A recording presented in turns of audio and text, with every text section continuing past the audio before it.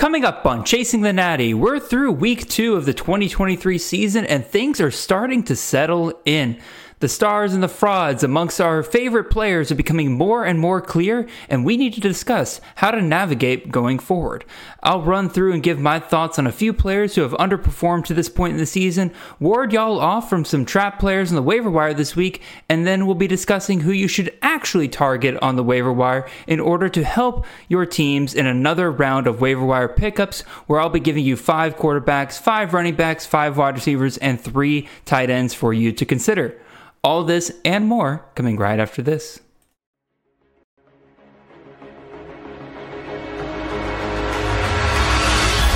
Caleb Williams dancing, cutting, mesmerizing run by the quarterback. Marvin Harrison Jr. touchdown. Marvelous Ball next to the end zone, drop down for Franklin. Oh, majestic touchdown. This is Chasing the Natty, a college fantasy football podcast.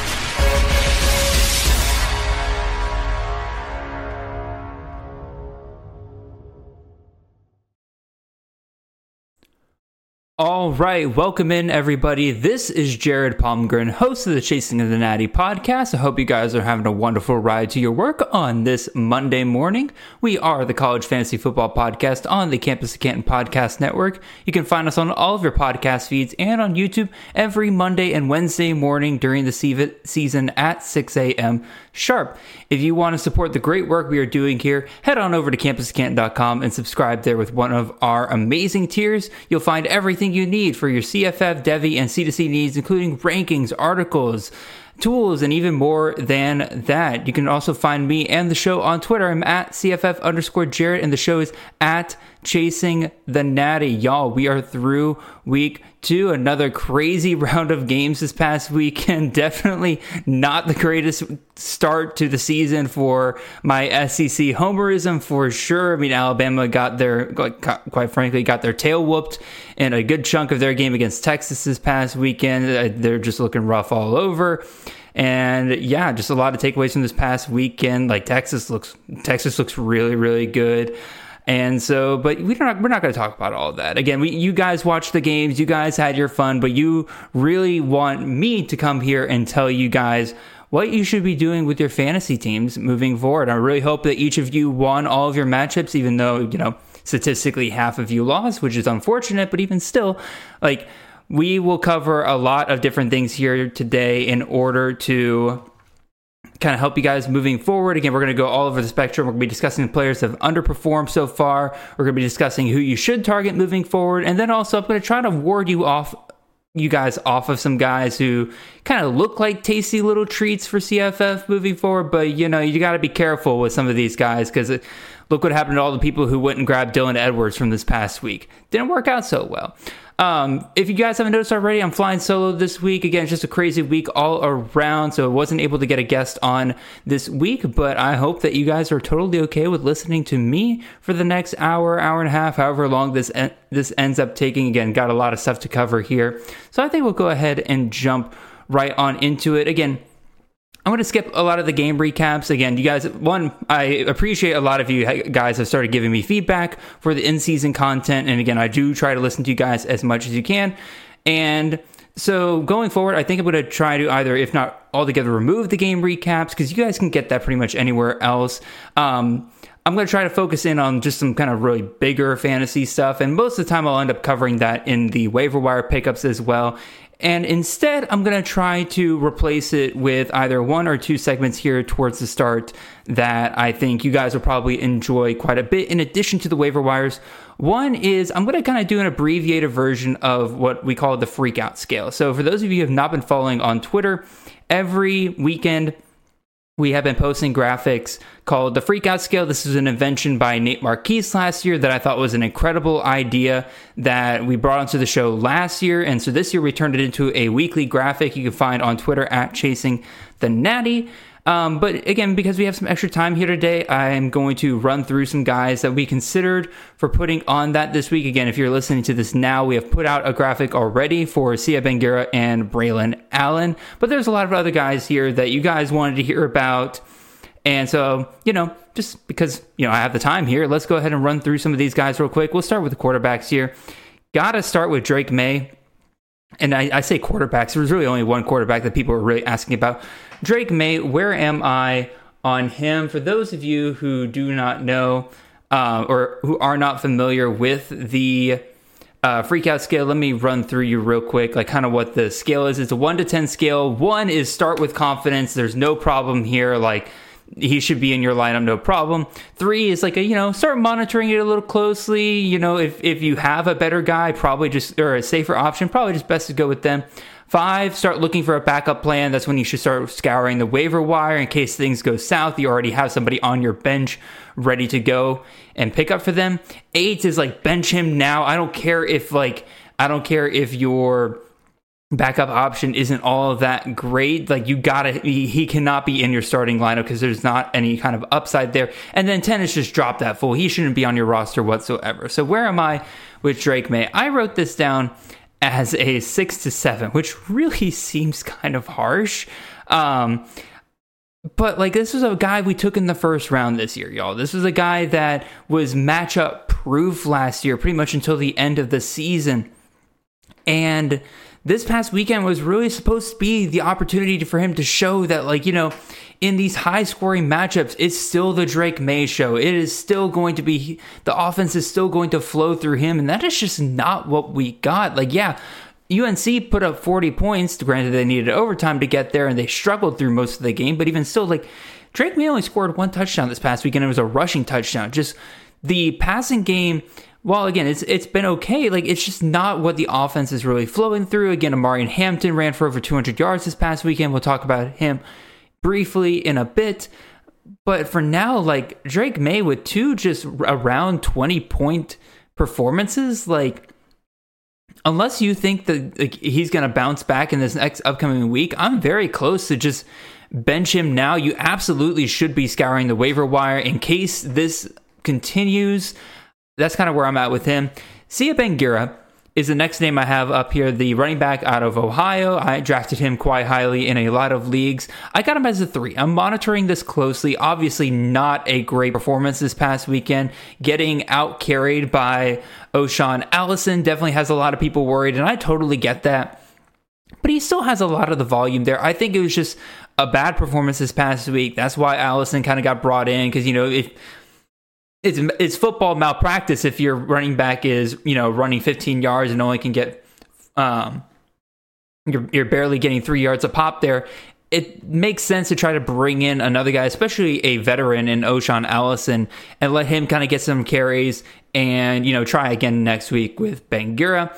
It sucked because I started him in quite a few spots this past weekend, expecting that Ohio FAU game to be high scoring, which it was not, as I'm 0 for 2 on those high scoring matchups that I'm expecting between UTSA and Houston, and then now Ohio and FAU. But still, I think once we get to the MAC, Bangura is going to end up being fine. He was fine last year. Allison's definitely going to still be there, so he's probably not going to have as high of a ceiling as he had last year. But for now, I'm still going to put him in my lineups if the matchup is right. I'm only at a 3 for him. Next up, I got Caleb Johnson, the running back out of Iowa. I got this as a 5-6. I'm looking for a backup plan here. I am scouring the waiver wire. This is already an offense that is really struggling to put up points. Brian Ferentz literally has in his contract this year, you must score 25 points per game, and he has yet to do that through 2 weeks into the season. And his 2 opponents, by the way, have been Utah State and Iowa State. Those are not exactly shutdown defenses right there. So, again, this Hawkeyes offense is going to continue to struggle to score.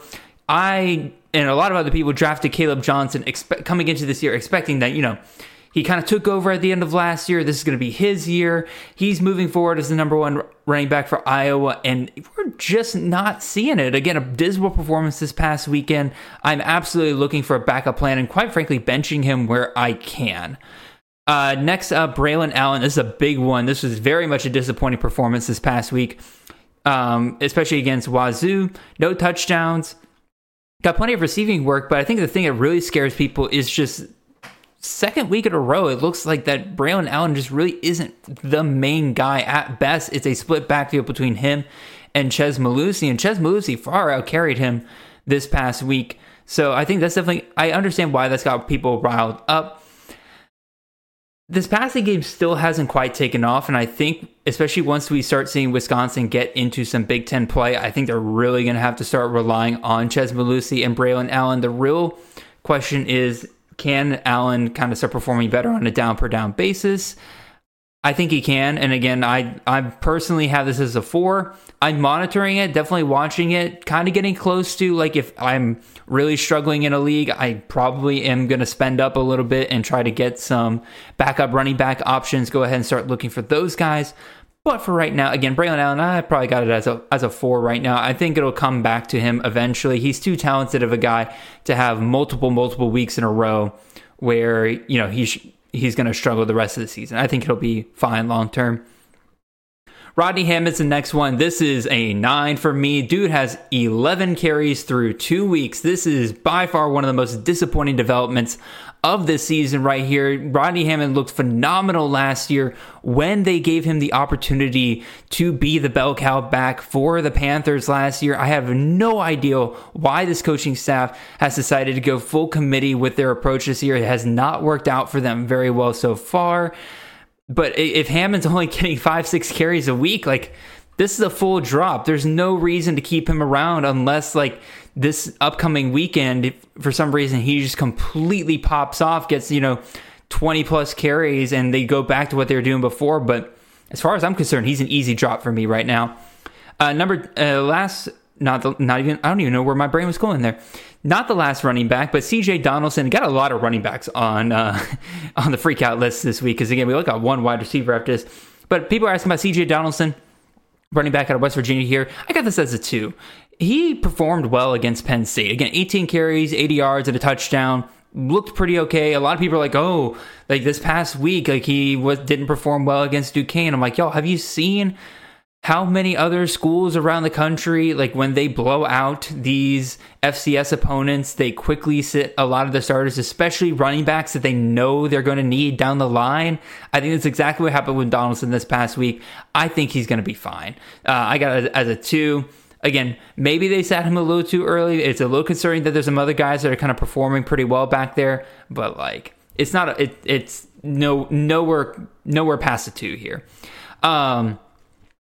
Last running back here, this is honestly probably a little personal bias here, but like Jace McClellan was a name that people kept bringing up. Obviously not the start we wanted to see from him over the first 2 weeks. I was really, really hoping that, we would see him heavily involved against Texas, and we did somewhat. Again, he got 12 carries, only 1 reception, but he got targeted quite a bit. Just some really off throws from Jalen Milroe throughout that entire game. I think that he got hurt by the fact that Bama went down early. If this game was closer, I really feel like that Bama would have definitely involved him a lot more. It definitely hurts that Jalen Milroe decides to take off and run. He actually outcarried McClellan. So, but I personally only got this as a 3. I think Bama will eventually get back to the point where, McClellan is still their main guy.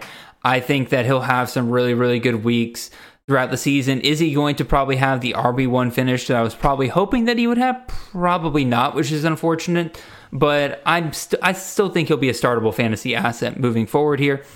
And then last but not least, we got a wide receiver here, Squirrel White. I guess it really just goes with its whole Tennessee passing offense. I mean, we all knew this was a risk with Joe Milton, that like things could go south pretty quickly for them over there. But like, it's definitely kind of been a bit of a struggle. I mean, the first half against Virginia was a struggle. They kind of turned things on a little bit in the second half, but even still, like, it was mainly the run game that was working. And then this past week, I mean, shoot, they were only up 13-6 against Austin Peay going into halftime. And again, even after they came out of the half, like, the passing game, just something's still very off. Milton, again, I hate to say this because I was a big believer of him going into the season and everything, but like his time is very limited if he continues to kind of put up stinkers like this. Like, there's no way once they get into conference play, they're going to put up with him starting off 1-8 in passing Again, it was against Austin P. That is just absolutely abysmal. Again, I know that there were some wide receiver drops involved in there, but even still, like, anyway, I'm getting off on a tangent there. Tennessee passing offense does concern me quite a bit, and thus I do bump up Squirrel White to about a 5 here. You're absolutely looking for a backup plan. Squirrel White to me still has the biggest potential of the guys in this room, but when he is kind of splitting slot snaps with Dante Thornton there, and we're having trouble with the passing game there in Tennessee, which is absolutely crazy in a Josh Heupel offense. I think that, again, you absolutely need to be looking for a backup plan, if not already have one on your bench.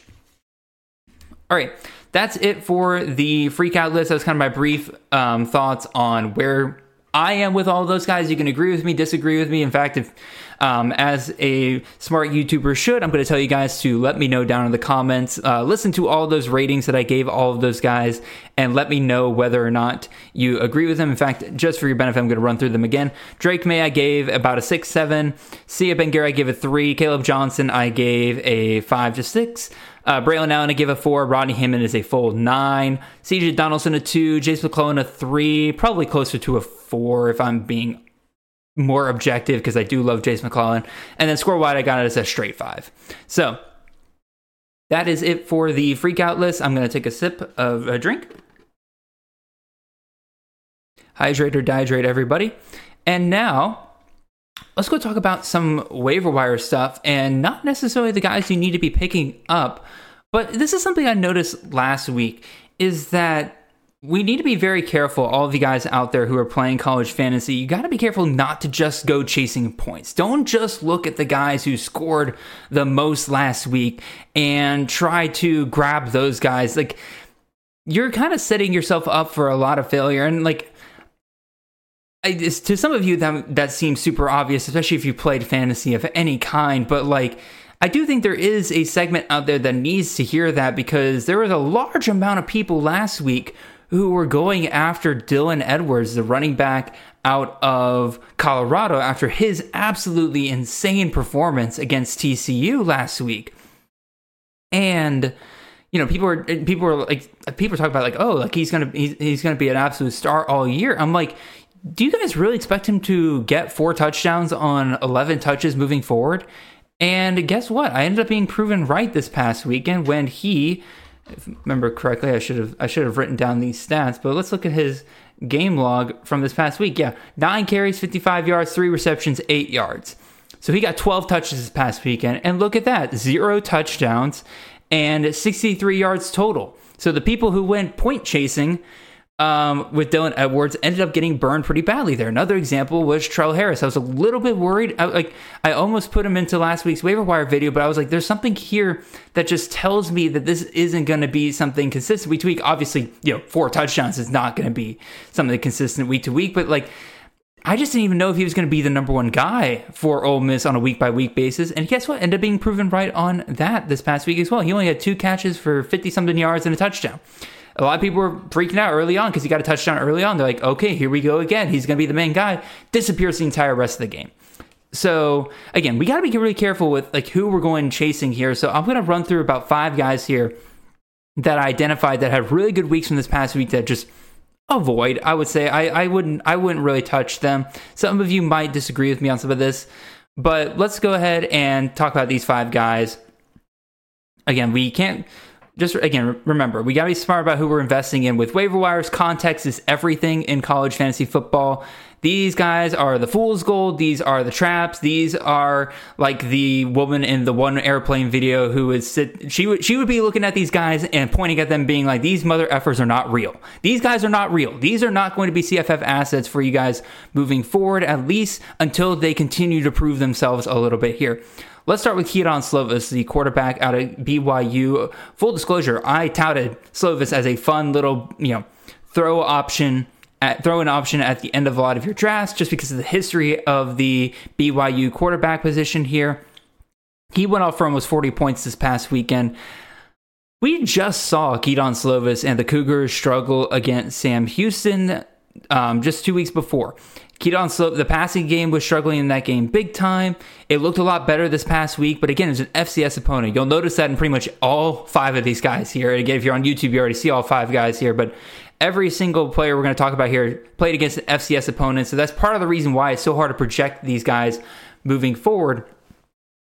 But I think the likely scenario for Slovis is that he's going to fall somewhere in the middle of the last 2 performances he's had. So I'm expecting around 20, 25 point performances, which is, there's still some value in that. Obviously, if you're in a really deep league, like, it makes a lot of sense to bring in Slovis. But at the same time, like, we know this offense can be shut down, and it didn't really take a lot for them to get shut down against Sam Houston there. So I wouldn't go out there grabbing Keaton Slovis expecting him to have more of those almost 40-point weeks there. Some other guys here, Ja'Cory Merritt. Some of you might be asking, who the heck is that? Well, he was a running back from New Mexico that went off for 3 touchdowns this past week. I believe he was the number 2 overall running back for the week. Yeah, but he only did it on 12 carries. And the last 2 weeks, he has seen 11 carries and 12 carries. It's very, very similar to what we've been seeing with Dylan Edwards. Again, the volume just isn't there for you to rely on consistently week to week. Now, that might improve. Again, this is the fun thing about college fantasies. You are trying to project, like, all right, who's going to get more work? Like, a guy that, scores 3 touchdowns on 12 carries and is over, I believe he went almost over 200 yards in this game for New Mexico. Maybe that does earn him more carries. Again, this is the old offensive coordinator from UAB. So maybe they see what he did here and they say, hey, we got to maybe feed this guy 20 times a game. That could happen. As of right now, I don't think that's something you should be able to project here. Again, New Mexico historically has been a terrible offense. Again, maybe that changes with the new offensive coordinator, but I find it hard to expect on a week-by-week basis 3 touchdowns out of this entire offense, let alone there be 3 touchdowns that get associated with one guy. I personally would stay away on Ja'Cory Merritt there. Another running back I think is going to be a pretty popular option for a couple of people, especially with him having 2 back-to-back good performances here. Travion Cooley, running back out of Georgia Tech. Again, he's super efficient, and frankly, in my opinion, he does deserve more carries. But like Merritt, just the volume isn't there. And again, Georgia Tech is going to be able to play South Carolina every single week here. I'm not going to go too much further into this because, again, I like Cooley. I know a lot of us have been waiting for him to find an offense where he really can perform. And I think he can. And I think the coaching staff would be smart to get him more carries given how well he has done recently. But at the same time, don't go and grab him because, again, 10 to 12 touches per week for a running back is not something you want to be relying on a week-by-week basis here. Maybe in a couple years when every school under the sun goes running back by committee, we're going to be looking for these guys that could be super efficient on 12 carries. But for right now, we're still in the age where you're probably looking for guys that are getting way more touches than that. Another running back here that I think a lot of people are pretty impressed with on, I believe it was Thursday night. I think they were all by themselves on Thursday night here. No, it was Friday night because it was Illinois and Indiana playing the same night. Anyway, Jalen Lucas, running back out of Indiana. I know a lot of people were kind of hyping this guy up before the season, and this past week kind of showed that, there is a path for him to have CFF relevance here. I just don't know if we can really base it all off of just this one performance.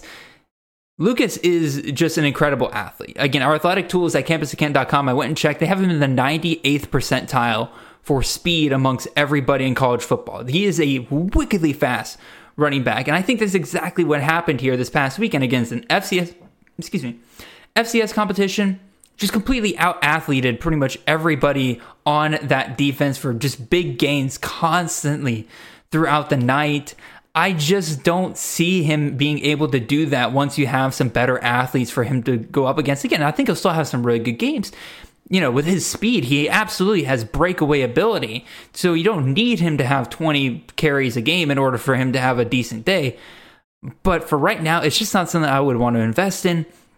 And kind of very similarly to New Mexico, Indiana's offense just hasn't really been great the last couple of years. So the touchdown opportunity is probably not going to be there for Lucas it would be for other teams.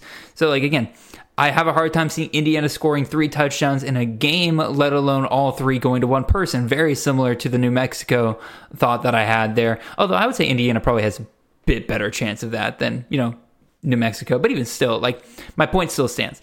Last one I want to throw out here. This is the one where, like, I feel like I might be being a bit too harsh here, because I do think he, there's absolutely a path for him to, have a really, really good season here. But Hudson Clement, this is somebody that came out of absolutely nowhere. He is a true freshman, for those of you who don't know, and we absolutely love to see true freshmen emerge this early on the season.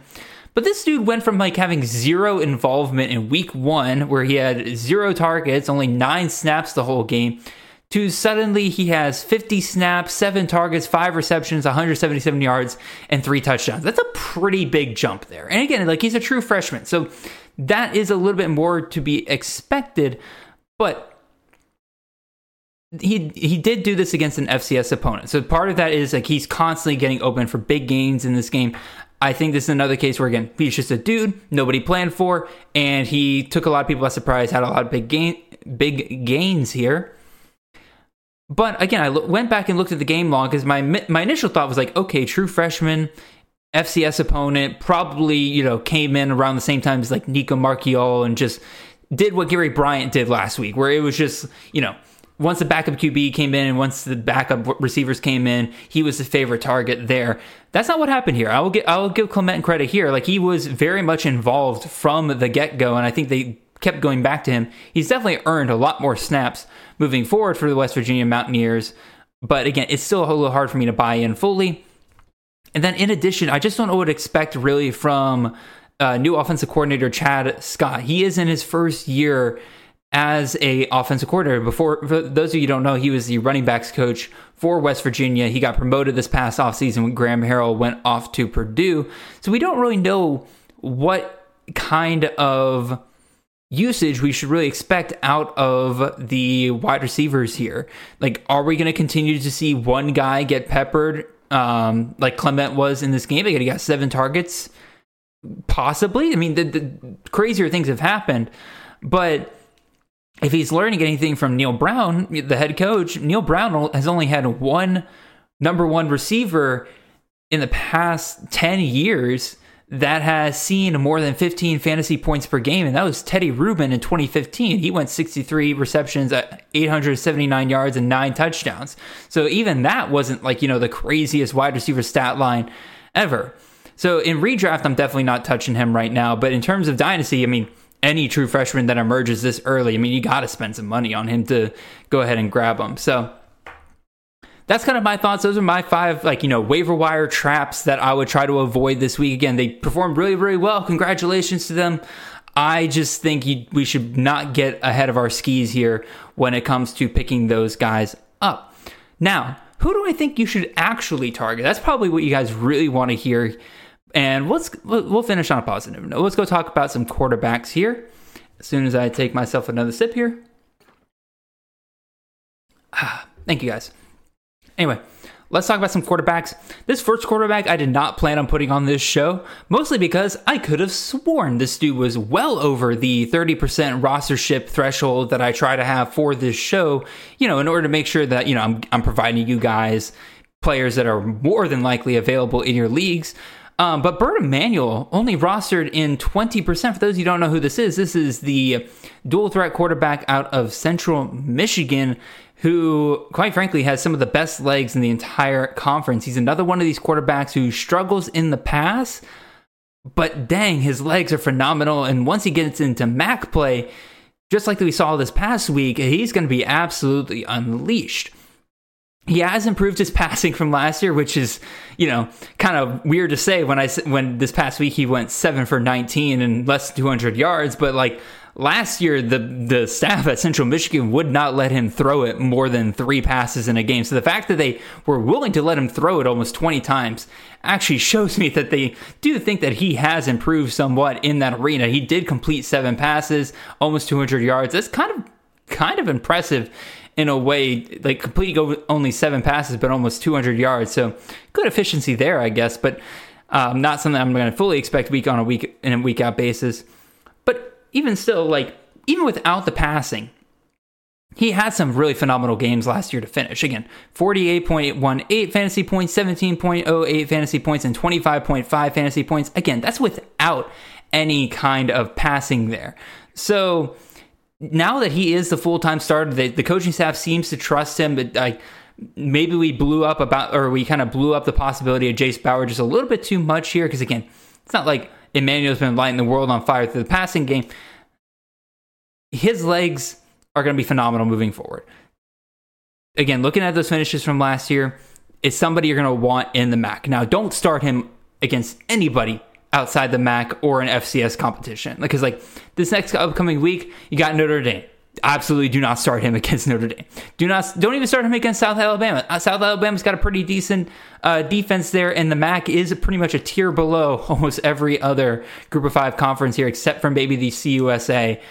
I think he'll struggle in that game as well. But afterwards, again, once he gets to the MAC, he's going to be absolutely phenomenal. Grab him now, stash him for later. You're going to thank me later. Next quarterback here we'll talk about is Mr. Dante Moore, the true freshman quarterback out of UCLA, rostered in 29% of fantasy leagues. I have to imagine a good chunk of those are dynasty leagues, obviously. But now that he is the locked-in starter for UCLA, because let's be real, Blake Garbers looked like, or not Blake Garbers, good lord, Ethan Garbers looked like Ethan Garbage last week, and Dante Moore absolutely outshone him. Dante's Inferno is coming for the Pac-12. He, in my opinion, has that it factor. I've watched both of the UCLA games, and he has looked very, very good, and I truly think he'll only continue to grow.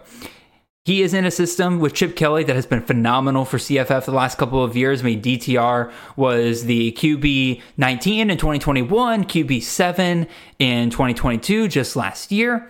Kind of the major concern here is and you're probably all thinking it as I'm talking about it, is well, DTR was a runner. Dante Moore has not been really a runner, and you are absolutely correct. He has only 7 attempts for -7 yards, has not really been using the legs so much. And he really lacked that ability in high school as well. But and again, got to credit Nate Marquise again for pointing this out to me. If you look at Dorian Thompson-Robinson's rushing numbers in high school, he didn't really have a lot of rushing ability either. And Kelly kind of turned that around really, really quick there. So I think what's going to happen here is as Dante Moore gets comfortable in the passing game here, we are going to see him start to get a bit more comfortable, maybe run around just a little bit more moving forward, just in the same way that Kelly did with DTR over the years. And it really, really helps that, UCLA has a beautiful schedule moving forward. Again, it's the Pac-12. Most of these defenses are pretty challenged. But the only really ones I would be concerned about moving forward is Utah. But even Utah didn't really look the best at times against Florida or Baylor in terms of their defense. And then Oregon State. I would say that their defenses looked very, very solid this year. So I would be a little bit concerned about that game. But otherwise, Chip Kelly's offense has been lighting people up for years there. I think Dante Moore is absolutely going to kind of build his skill set as the year goes along. I think you go ahead and grab him now and don't start him yet. I would say, again, maybe against FCS competition, but he's going to be somebody I think that pays off down the line. Next quarterback we'll throw out here. I will try not to do this too often. I want to bring you guys new names on a week-by-week basis here, but I have to bring back up Kaidon Salter. One, just so I can pat myself on the back a little bit, because, gotta do that a little bit. But at the same time, he's still only 20% rostered in college fantasy football leagues. I mean, Kaidon Salter, I told you guys last week, I'm any guy who gets 19 rushing attempts for his offense in a historically good offense for dual threat quarterbacks is somebody you're going to want to have. And lo and behold, he goes off and has a top 10 QB performance this past week against New Mexico State. Quite frankly, this is going to be the last chance you're going to be able to grab him. There's no way he's going to be under 30% after this week. Again, with the finish that he just had, his potential is absolutely phenomenal. And I've mentioned it before that, I shouldn't ramble on about this too long. Again, just know these things. You got a dual threat quarterback and a Jamie Chadwell offense, think Grayson McCall, and you also have a Charmin Ultrasoft CUSA schedule here. Salter is going to eat this year. And again, is he going to have 4 touchdowns every single game? No. I mean, that's just the way college fantasy works. You're going to have some up and down weeks. But at the same time, that is like those things all there together is absolutely a recipe, and quite frankly makes him better than a lot of the options that you're going to see on the waiver wire moving forward. Grab this guy and increase your QB depth for your team here. Oh, and by the way, I meant to say this at the very top. One of the feedbacks that y'all kind of gave me about the waiver wire show last week, and it's something I'm going to try to do moving forward, is these guys are going to be ordered in terms of who I think is the most important at the position for you to grab, and to who I get a little bit more iffy towards the guys towards the end, or all of these guys I recommend, obviously, but at the same time, you'll notice the tone shift as we go along, to where I'm going to point out probably a few more things I don't like about the guys later, but I'm letting you know there are pretty legitimate options here. So let's move on to our fourth quarterback option. Jacob Zeno, quarterback out of UAB here. We had no idea what kind of offense Trent Dilfer and his staff would be running for the Blazers this year, and the answer is air raid, I guess, because they got a pretty good stable of running backs there, but Zeno has thrown 40 plus times in the 2 games that the Blazers have played this year. Again, against North Carolina A&T, 41 times, 38 completions, 291 yards, 3 touchdowns. He also he has a little bit of rushing on the ground, not too much here. Again, 5 carries for 31 yards. And then this past week, and again, maybe the part of this was game script, but again, he goes 43 passes, 33 completions, 385 yards, and 2 touchdowns, and then he gets another touchdown on the ground there. Just absurd volume. I don't think anybody was really expecting out of the Blazers this year. Their defense is also very suspect. I'm glad I got that call correctly last week with the Georgia Southern players. Their defense is pretty suspect, so I think they're going to be continued to forced to pass in order to keep up with a lot of teams this year. So I think Zeno is absolutely a volume play moving forward. Again, I'm a little skeptical about their ability to continue to put up points against some of their AAC competition on the line, but odds are they're probably going to still be scoring some garbage touchdowns at worst. If you look ahead at the schedule there, a couple of tougher defenses against Tulane in 3 weeks, Georgia in 2 weeks. Obviously you're not going to start Jacob Zeno in that game probably, but at the same time, I think, again, anytime you're seeing a quarterback that's throwing 40 plus times in every single game, probably somebody worth grabbing and stashing onto your roster if you have the room. So touch on one last quarterback here, Mr. Thomas Castellanos.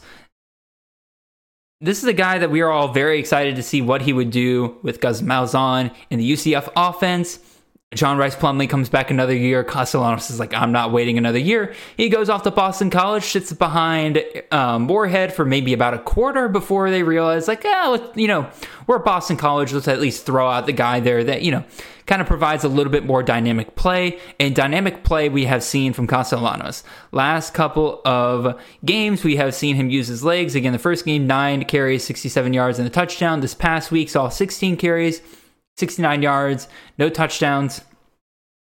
Again, dual threat quarterback in a AAC offense against AAC defenses. I think there's plenty of shootouts in the next couple of weeks, especially Louisville and Virginia there over in 2 weeks from now and 3 weeks from now look especially tasty. I would not start Castellanos against Florida State.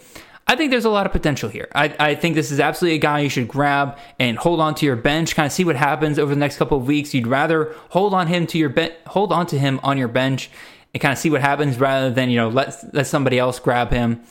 Because again, with a dual threat guy like this, I think the potential is absolutely incredible here. But I also wouldn't say he's probably going to be a guy that if you're looking for somebody, say you drafted 2 quarterbacks that are, crap in the bed so far this year, I don't think Castellanos is really going to be that guy that you can pick up off the waiver wire and he's now your starter every single week. That's not what Castellanos is going to be. I think he's absolutely a depth play where, if you get in trouble, the quarterback's out for a week and you have a good matchup, Castellanos is going to be absolutely one of those guys that you're going to be glad to have on your bench. So, a couple of honorable mentions at quarterback. Again, we only kind of deep diving into 5 of them, but I want to throw out there Ben Woolridge. He's a top 12 QB through 2 weeks, 30 fantasy points through 2 games. But, Louisiana's kind of been feasting on some bad competition. I don't know if they're going to be able to keep that up. And then Tyler Van Dyke and Connor Wigman kind of both in the same boat here. Tyler Van Dyke, I thought about putting him in my top 5 because, again, I do believe in him. I think he's a really good quarterback. I wouldn't be surprised if, the NFL comes calling next year for him. But he's only thrown 30-plus passes in one of the 2 games, and it was like barely over 30. So he doesn't really do much with his legs, so you rely on him to be super efficient in the passing game, which, granted, their passing game looks really, really good. Shout out to Shane Dawson for actually putting that together. I'm kind of impressed by it so far. But for right now, I'm not fully ready to have him be a recommendation for you guys. And then last but not least here, Connor Wigman, top 10 QB so far, but I just don't know if he's going to be able to sustain that. Again, he's not really much of a runner.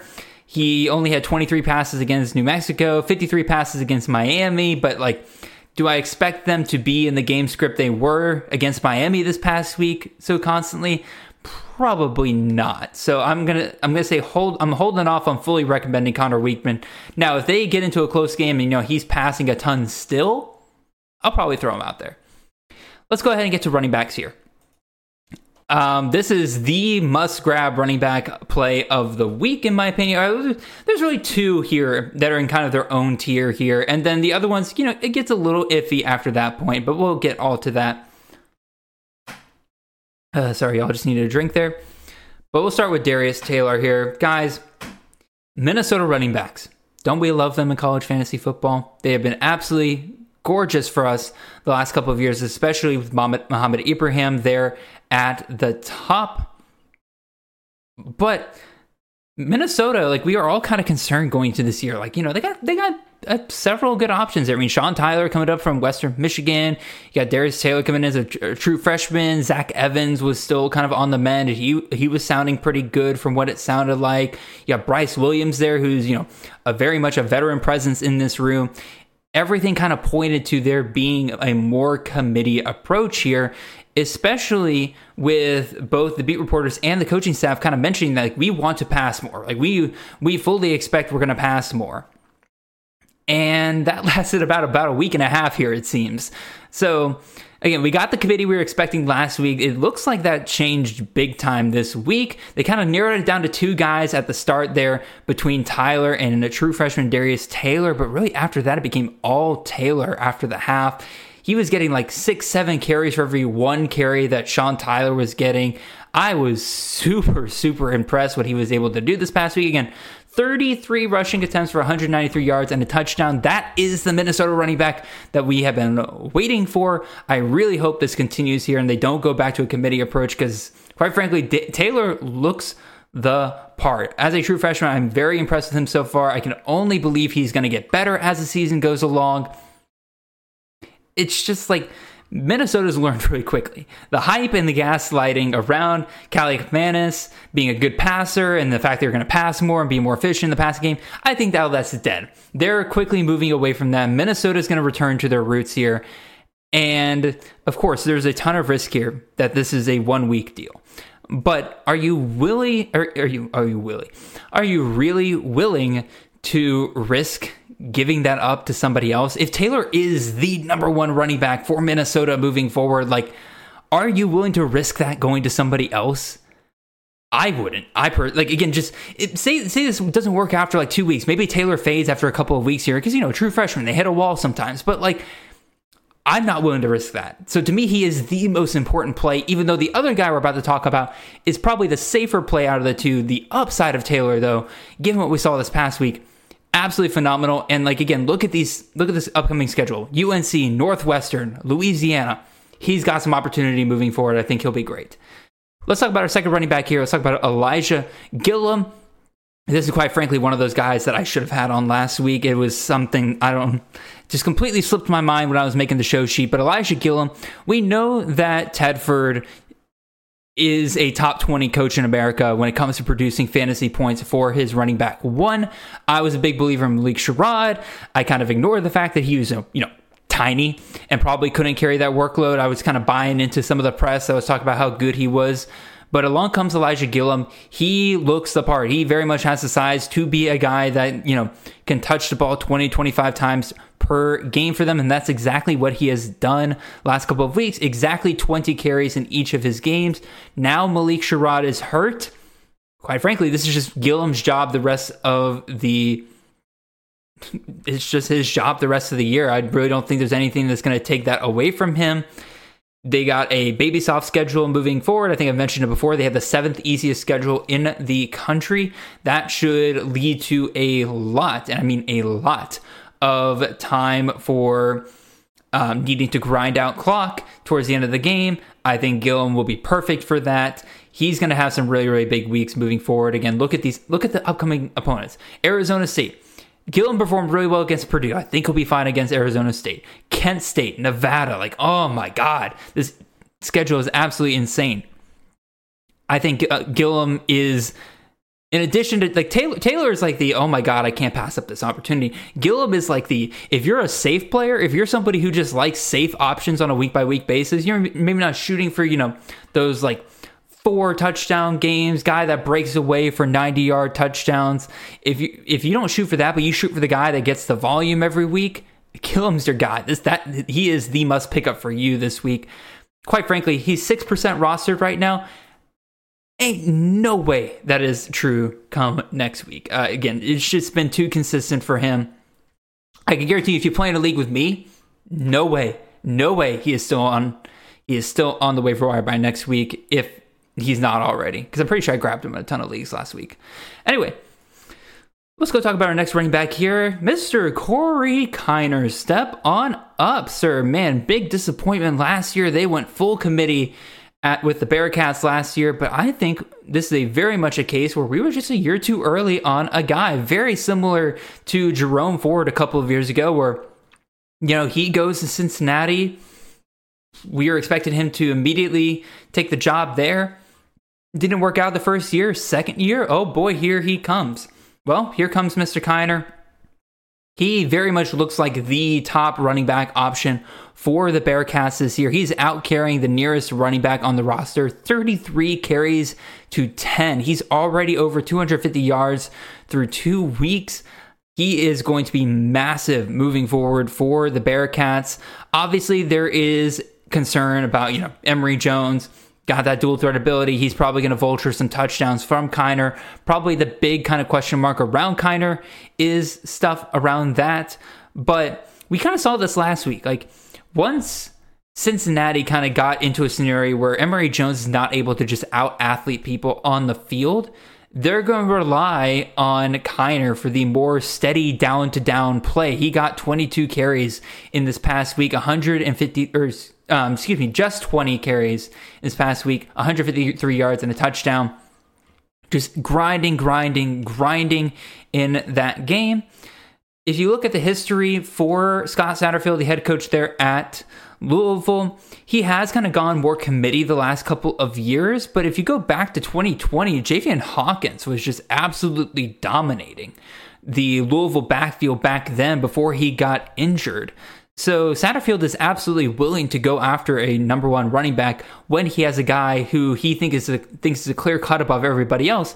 Given the fact that Kiner is, out carrying the nearest running back 33-10, I think Kiner's their guy and absolutely worth a pickup at this point in leagues. We were a year too late on him. Let's move on to our fourth running back here. Let's talk about Mekhi Hughes, rostered in 0% of leagues. You're probably asking me, Mekhi who? Mekhi who's? There's a joke in there somewhere. Anyway, this two-lane backfield, we were expecting to be full committee really after week one.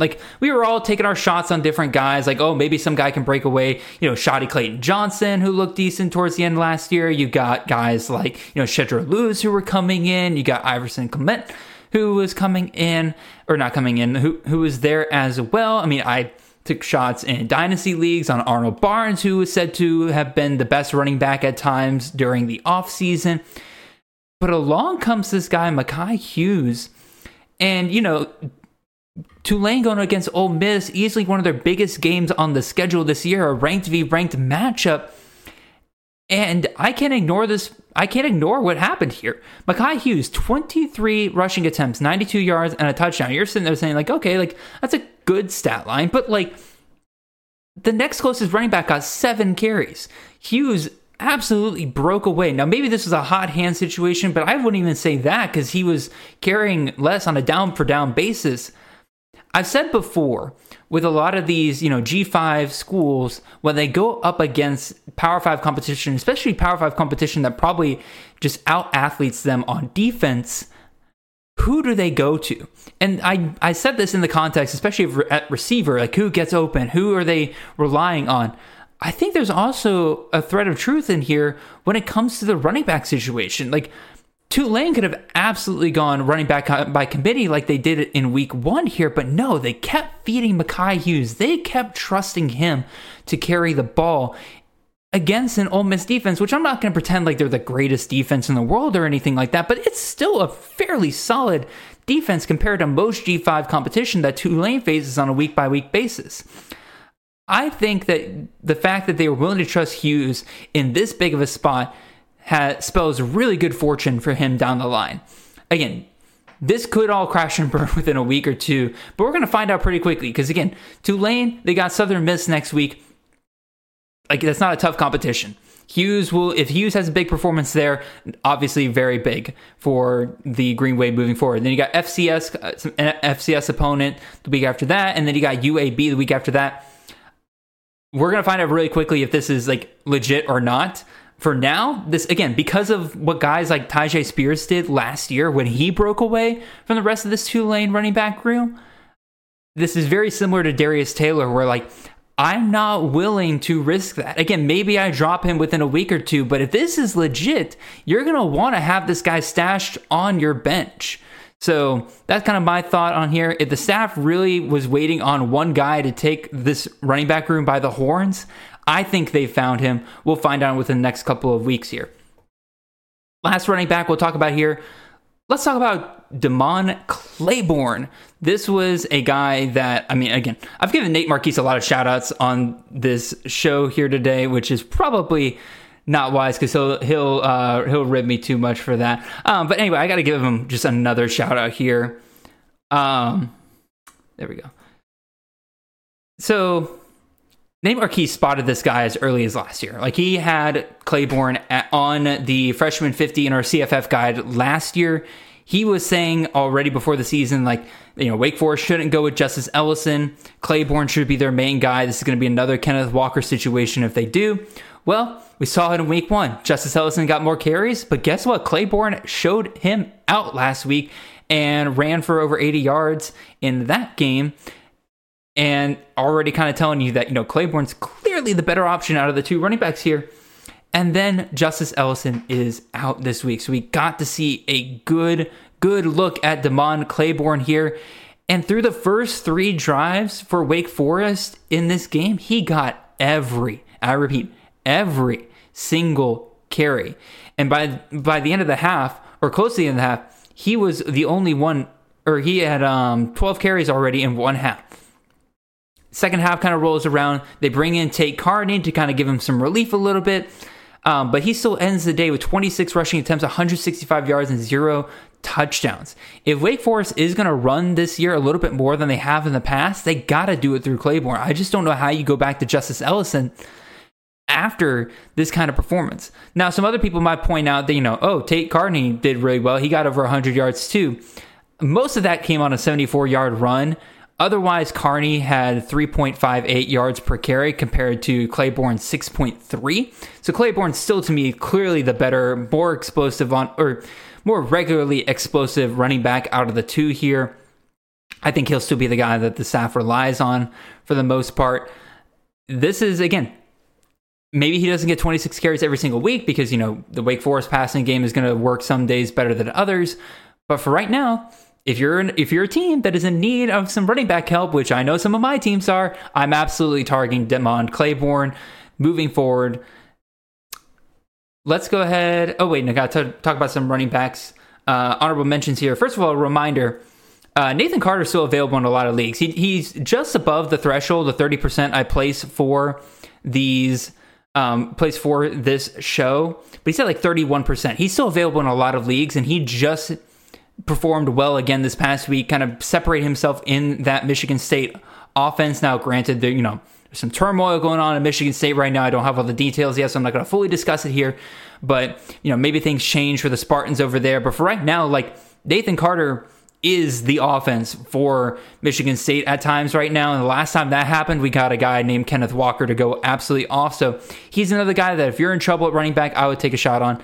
And then some honorable mentions from this past week. Amari and Hampton, it's back and forth for me. Without British Brooks, he is clearly the guy. 234 yards, in 26 carries, 3 touchdowns this past week. Like, he was the entire UNC offense for this past week. He was absolutely phenomenal against Appalachian State. The problem is, again, British Brooks was out. And quite frankly, the first week, British Brooks outperformed Hampton. So, like, what happens when British Brooks comes back? That's the other question, is that there's kind of conflicting reports on like, when is British Brooks coming back? There's reports that he's fine, he'll be back soon, and then there's rumors out there that this is a bit more of a serious long-term injury. If that's the case, then Hampton's absolutely worth a grab. That's one everybody needs to keep their ear to the ground, and kind of listen about UNC and kind of figure out what's going on there. I'm sure I can ask Brandon Sanders later today, see if he's heard anything. But the other one here, honorable mention again, this is another scenario where a running back room that typically is gone by committee suddenly had somebody go for 26 carries. Miles Bailey there at Central Michigan. Obviously, you guys remember Lou Nichols a couple years ago with the Central Michigan team. They're willing to feed one guy. I don't know if I'm willing to believe Miles Bailey is that guy after 1 week, but he does this again next week. I'm going to invest in him as a MAC running back. All right. Let's move on to some wide receivers. This is kind of where we got a lot of fun guys here. And quite frankly, the first one we're going to discuss here is probably the most important waiver wire pickup of the week, and that is Gage Larvadain. Quite frankly, this was an absolute failure on my part to not have Larvadain on last week's podcast. Again, so many options. Unfortunately, he just got lost in the shuffle, and I really should have had him on the show because I'm kicking myself for not having us had our flag planted on this guy a week before when I knew that he was probably going to have a really good week this week. Anyway, we've seen the wide receiver one at Miami of Ohio just be an absolute gold mine for CFF, especially when Brett Gabbert is at the quarterback position. He loves keying in on one guy. Last year for 2022, Mac Hippenhammer was that guy when Brett Gabbert was there at quarterback. And again, kind of fell off down the season a little bit. But even still, like, they clearly had one guy. 2021 and 2020, Jack Sorensen was just, oh my God, absolutely gorgeous. I can't remember which year it was. I think it was 2020 where he was averaging over 25 fantasy points per game. Just absolutely insane stuff from him that year. And so, again, we got Brett Gabbert back. Clearly, he has found his favorite here. Larvadain has 24 targets so far this year. The next closest receiver for the Red Hawks, which is Miles Marshall, the guy I was investing in during this offseason, so completely whiffed on that one, Jared. He has 4. Larvadain has 20 more targets compared to the next closest receiver. This is an absolute no-brainer. Maybe you stash him against Cincinnati this week. Cincinnati's got a pretty decent defense, but other than that, like, every team on this schedule, you start him just because of the system he's playing in and the amount of volume he is getting. The MAC schedule after Cincinnati and the FCS schedule after Cincinnati is absolutely golden. He might be one of the most important pickups you make all year long right here. Next wide receiver we'll talk about here, Mr. Xavier Legette, probably not pronouncing that correctly, but so my apologies, Xavier there. He is rostered in, by the way, Larvadain, again, I mentioned he's the most important guy that you can probably pick up this week. He is available everywhere. He's rostered in 3% of leagues. It's like, you need to go pick him up right now. That's just simple as that. Anyway, Xavier Legette, let's get back to this guy. He's rostered in 20% of leagues, which is crazy considering that, Larvadain's 3%. Quick disclaimer on this one. This is contingent on Antwain Wells being out, as I do not know really what this target share will look like when he returns. But for now, Leggett is the main guy for the Gamecocks. Again, Spencer Rattler has looked good the first 2 games of the season. Leggett commanding 17 targets on the year so far compared to just 11 targets for Amarian Brown, the second wide receiver there. Clearly Leggett's the number 1 guy right now. South Carolina seems intent on passing more. Again, they got 76 passes through 2 games. And quite frankly, Leggett looks to be their big play guy. Again, he's 19.7 yards per catch right now. His ADOT is 16.3. So they're targeting him deep a ton. I think that, again, as long as Wells is out, Leggett is a legit option. Again, I probably wouldn't, throw him up against Georgia this week. But otherwise, I don't really see how you sit him, given the fact that, again, he's averaged 21.4 fantasy points per game so far.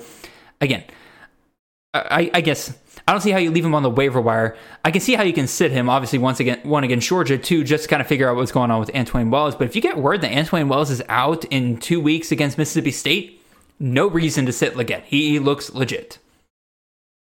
All right, next wide receiver. Let's talk about Sam Brown, wide receiver out of Houston. Yes, I know. Matthew Golden's getting the touchdowns. Yes, I know. Matthew Golden's got the targets ahead of Sam Brown, but Brown is the more reliable receiver for Donovan Smith right now. Again, Brown's only rostered in 14% of leagues right now, but he's a guy that, this past week got 12 targets for 9 receptions, 138 yards, no touchdowns, unfortunately, but as I'll get to in a second, those touchdowns are going to come. There's no, it would be insanely bad luck for a guy of this much volume each week to just not see the pointage that come with them. Let's kind of compare Sam Brown to Matthew Golden for a second. Obviously, again, Matthew Golden, the golden boy, he's got the 3 touchdowns so far. But again, like I said, Brown's just more reliable. Brown, 88.2 catch rate versus 42.9% for Matthew Golden. Golden's got 3 drops already this year. Brown has 8.9 yards per catch versus Golden, who has 1.9 yards per catch. Actually, that doesn't sound right. Wait a second, y'all. I'm going to go over here. I would say that does not sound right. There's no way he only has 1.9 yards per catch. Yeah, okay, he's got 10.7. Yeah, okay, I wrote that down wrong. My apologies, y'all. Anyway, yes, okay, yeah. So yeah, Sam Brown has 16.3 yards per catch versus Matthew Golden has 10.7 yards per catch. So Brown's outproducing him there. Brown is also better after the catch. You got Brown, who has 128 yards after the catch versus only 17 for Matthew Golden. Brown has hit 100 plus yards in his first 2 games. You don't leave a guy who's getting that much production on the waiver wire. Brown keeps up this consistency. The touchdowns are going to come. It'll only be a matter of time, especially if Houston's defense continues to be in the rough shape that it was in this past week. How do you let JT Daniels and Rice put up 43 points on you and go down 28-0 by halftime? You let food do that to you, Houston. You let food do that to you. Anyway, like I said, because of that defense, passing volume is going to be there every single week. I think Brown and Golden will both be involved, but Golden is owned everywhere and Brown is not. And quite frankly, that needs to change pretty quickly because, look at these defenses that he's going up against here pretty soon. TCU, we saw what Colorado did to them. And then Texas Tech, we've seen what Wyoming and Oregon were able to do to them. Sam Houston, I'm still trying to figure out just how good they are, but we'll see. Hopefully, Houston will be able to put some points up on them, but, they struggled against Rice this past week, so can't guarantee anything there. Alrighty, let's move on to our 4th wide receiver here. This is Chris Mitchell. This is a guy that almost made it onto last week's episode for waiver wires. I just wanted to see one more week out of him just to see if this is legit or not, and I'm going to call it legit. FIU has seen an absolute makeover in its passing game since week 0. The change at quarterback from Grayson James to Keon Jenkins has really just been kind of incredible. They went from having 4 passing yards in their first game against Louisiana Tech, which Louisiana Tech does not have a great defense, to now over 583 passing yards over the last 2 games. Just a complete 180 in terms of what they've been able to do through the air there. And this really has just been to the benefit of one Chris Mitchell. He has seen 22 targets over the last 2 games. Quite frankly, he has accounted for over half of the passing receiving yards for the Panthers so far. This offense flows through him. This is the kind of guy that you want to have on your team, a guy that you know this offense will be looking his way on a week in and week out basis. We've also seen that, again, he's shown that he can score, he can produce in low scoring contests. Again, look at the FIU main game where, there's only 2 touchdowns and he scored both of them. And then as well as some high scoring affairs. I mean, this past week against North Texas, again, 11 targets, 7 receptions, 94 yards, and a touchdown. FIU is able to utilize him pretty well here.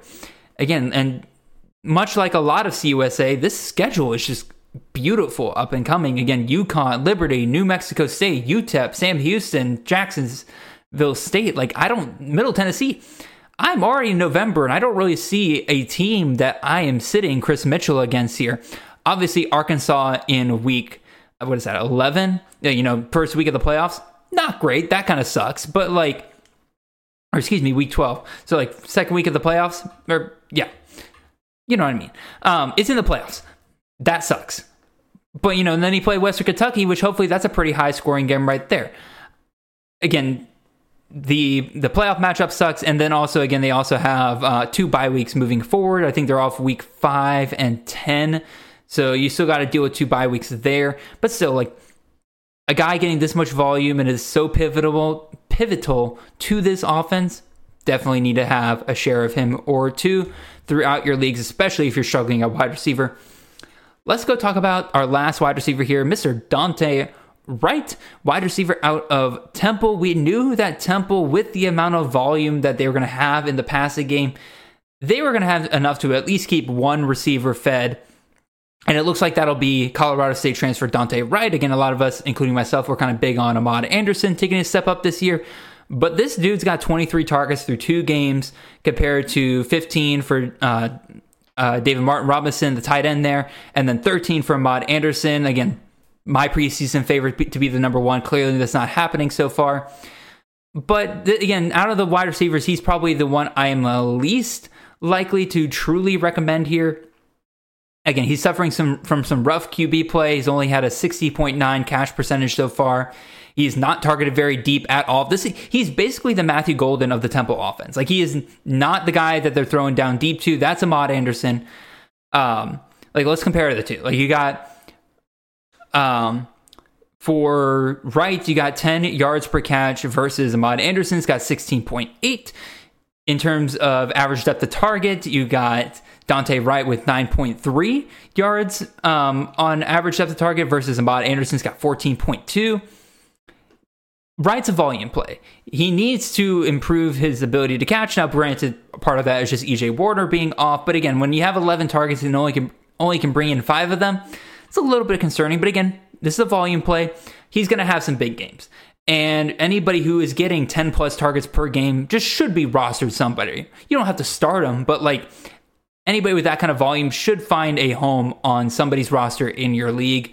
And again, they're playing in the AAC. Like I said, they're going to have some big matchups here. Hopefully they kind of get some stuff figured out down the line here. But again, it's just too much volume to really overlook there.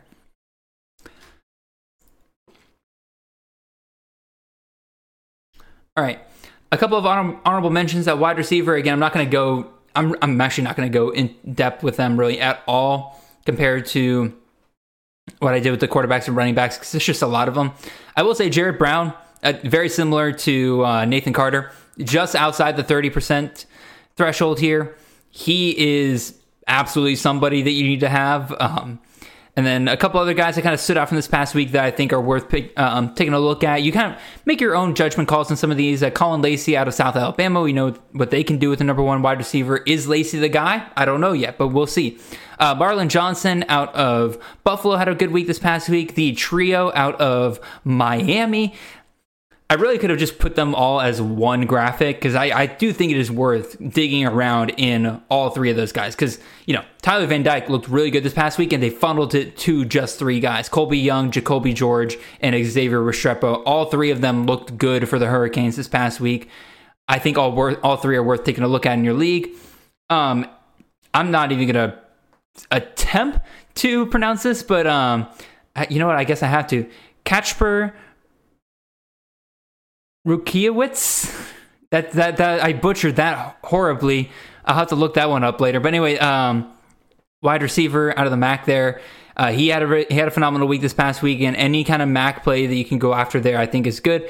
And then Easton Messer with Malachi Corley out this past week, and Michael Matheson out for the longest time. There's a lot of room for receivers to step up at Western Kentucky. Easton Messer was the guy who came away with 12 targets after this past week. Now, granted, again, they're playing an FCS opponent. They're probably rolling out a lot of guys out there that they probably wouldn't normally rely on, but something to keep an eye on there, and especially in a dynasty league, Messer's absolutely worth keeping an eye out for because they're going to continue to run that system at Western Kentucky as long as they can. All right. Let's go talk about some tight ends real quick. I'll be real with you guys. All three of these I have some pretty big doubts on. For the most part, again, none of them are like the guy you grab and, you're going to be starting this guy every single week. If anything, that's the honorable mention I'll have at the end because he's outside 30%, but I think he's the most important tight end pickup of the week. But we'll go through my three guys here that are under 30% here. We'll start with Harold Fannin. This is a Chris Moxley special right here. He was on Fannin from the beginning, just an uber athlete playing in the MAC, just completely more athletic than the rest of his team, and quite frankly, just probably his entire conference there. He's probably the only tight end out of these three that I would be super excited about picking up. I think his involvement will only grow. Again, he's a redshirt freshman from last year. I think once they reach conference play, you should expect a lot of big games. 13 targets in 2 games. Good volume there, but ADOT's only 5.8 yards. So again, you would hope to kind of see that kind of go down the field just a little bit more. But on average, he creates 10 yards after the catch. So they just kind of get the ball to him and see what he can do with it because, that's what you do with uber athletes. So Fannin's a fun little pickup right there. Next tight end I'll talk about. Oh, by the way, obviously do not start Harold Fannin against Michigan. Poor Falcons are the latest G5 sacrifice to the big blue gods of Michigan. Don't start Fannin there. Anyway, Bryce Damos is my next tight end here out of UAB. Probably the one I'm least excited about among the tight ends here. But, 8 targets, 7 receptions, 47 yards, and a touchdown this past week. We talked about the UAB passing game earlier. Anytime that you can find a tight end that is involved in a passing offense that has just this much volume going into it, it's worth taking a shot on. Again, it's like guys like David Martin Robinson, guys like, Dalvin Smith as well, like with him being kind of the tight end wide receiver hybrid there. They're just worth taking shots on here. Do I think it's going to be a guy that you're going to start in and week out? No, but there's potential for him to be a weekly starter here. So that's my thoughts on Bryce Damos. Again, if you can't tell, I barely sold myself on him, let alone sold you guys on it. So he'll probably still be on the list next week if he goes off again. And then the third tight end here is Mr. Holden Stays, tight end out of Notre Dame. We all know and love the recent history behind Notre Dame and the tight ends that they've been able to produce. Again, obviously guys like Michael Mayer, guys like Cole Kmet, all of those guys have been phenomenal. I was kind of skeptical that this train would kind of continue, especially with people saying that Mitchell Evans was going to be the tight end 1 there. And technically Evans still is the tight end 1 because Evans is at 8 targets so far compared to Stays' 6. But Stays is pretty much outproducing Evans in almost everything that matters for fantasy. His catch percentage is better, 83.3 versus 62.5. His yards per reception, he has over 10 yards more per reception than Evans does at 23.3 versus 12.6. the yards per route run is just a mile of difference here, because you got Stays with 4.1 yards per route run versus Evans, who has 0.91. The yards after catch is just a Grand Canyon difference as well. Stays is 59 yards after the catch versus Evans, who has 8. Now, granted, again, some of these come on just a couple of big plays and everything like that, but still, it's very clear what Stays' role is in this offense. And that is, he is not the pass blocking tight end. Like, if you go and look at the PFF grades on it, like, they do not have him rated very highly in terms of what he's been able to do in the blocking game. He is out there to catch passes. And if he continues to build on that role more, he could end up being a Michael Mayer type guy moving forward. Again, very similar earlier to guys like Mekhi Hughes and Darius Taylor. You might pick this guy up and drop him after like 2 weeks. Because, like, you know, you pick him up thinking he's going to be something great, and then turns out, you know, just not what you thought he was. That's fine. Roster churning's a part of college fantasy. But are you willing to risk him going to somebody else's team? And especially when you're sitting there with, like, I don't know, like a Trey Knox on your bench, and you're sitting there like, okay, Trey Knox has done nothing through the first 2 weeks. I'm going to drop a Trey Knox for Holden Staines every single time. Holden Staines may end up being nothing, but just the absolute potential for it, you have to go after it. So again, because you know what Notre Dame's done with these tight ends the last couple of years. So that's my last tight end there. The honorable mention here, again, this is, in my opinion, if he's available in your league, probably the most important tight end pickup you can make if he's available. It's Isaac Rex, tight end out of BYU. He leads his team in targets, yards per reception, yards after catch, pretty solid ADOT of 12.3. He needs to improve his catch percentage. Again, like he's dropped a couple of passes here, but again, any tight end that leads their team in targets, that's just going to be a must-own in fantasy. None of the wide receivers at BYU are like truly stepping up. Again, you got Chase Roberts doing pretty well over there, but I think Isaac Rex is the most consistent guy out of the bunch over there. So you need to go and pick him up if you're struggling at tight end and he's available. Alrighty, y'all, that is pretty much the end of the show here. Again, appreciate you guys listening. Hope you guys did not mind listening to my voice for about an hour and 15 minutes here. Again, I had a little bit of a hiccup with one of the stats there, but otherwise I thought we had a pretty smooth show here. Again, just to remind you guys that, again, make sure you check out the Sit Start episode, going to come out later this week on Wednesday. If you want to get involved in that, if you're listening to this on Monday morning, we still have the tweet up on the Chasing the Natty Twitter account that is asking for your Sit Start questions. Again, we do 2 quarterback, 2 running back, 2 wide receiver, 2 flex, and 1 tight end question every single week. I do try to give priority to people who have not been able to have a question on the show yet. So if you are somebody who's just kind of been waiting around to see when you can get your opportunity in, now's the time, because there's plenty of spots still open right now. We are taking those questions until Tuesday at noon Eastern Standard Time, because that's when I kind of put the show sheet together.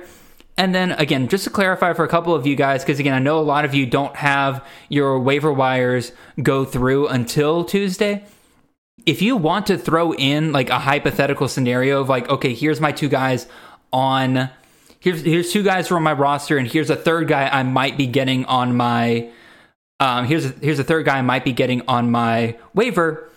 That totally fine. That's totally fine with me. Again, we'll probably treat that question as like almost like a ranking. Like if you're talking about like, all right, here's 2 guys, or here's 3 guys, start 1. We'll probably be like, okay, if you get the guy, start him. But then if you don't get him, we'll have you start maybe one of the 2 guys you have. I hope that kind of makes sense.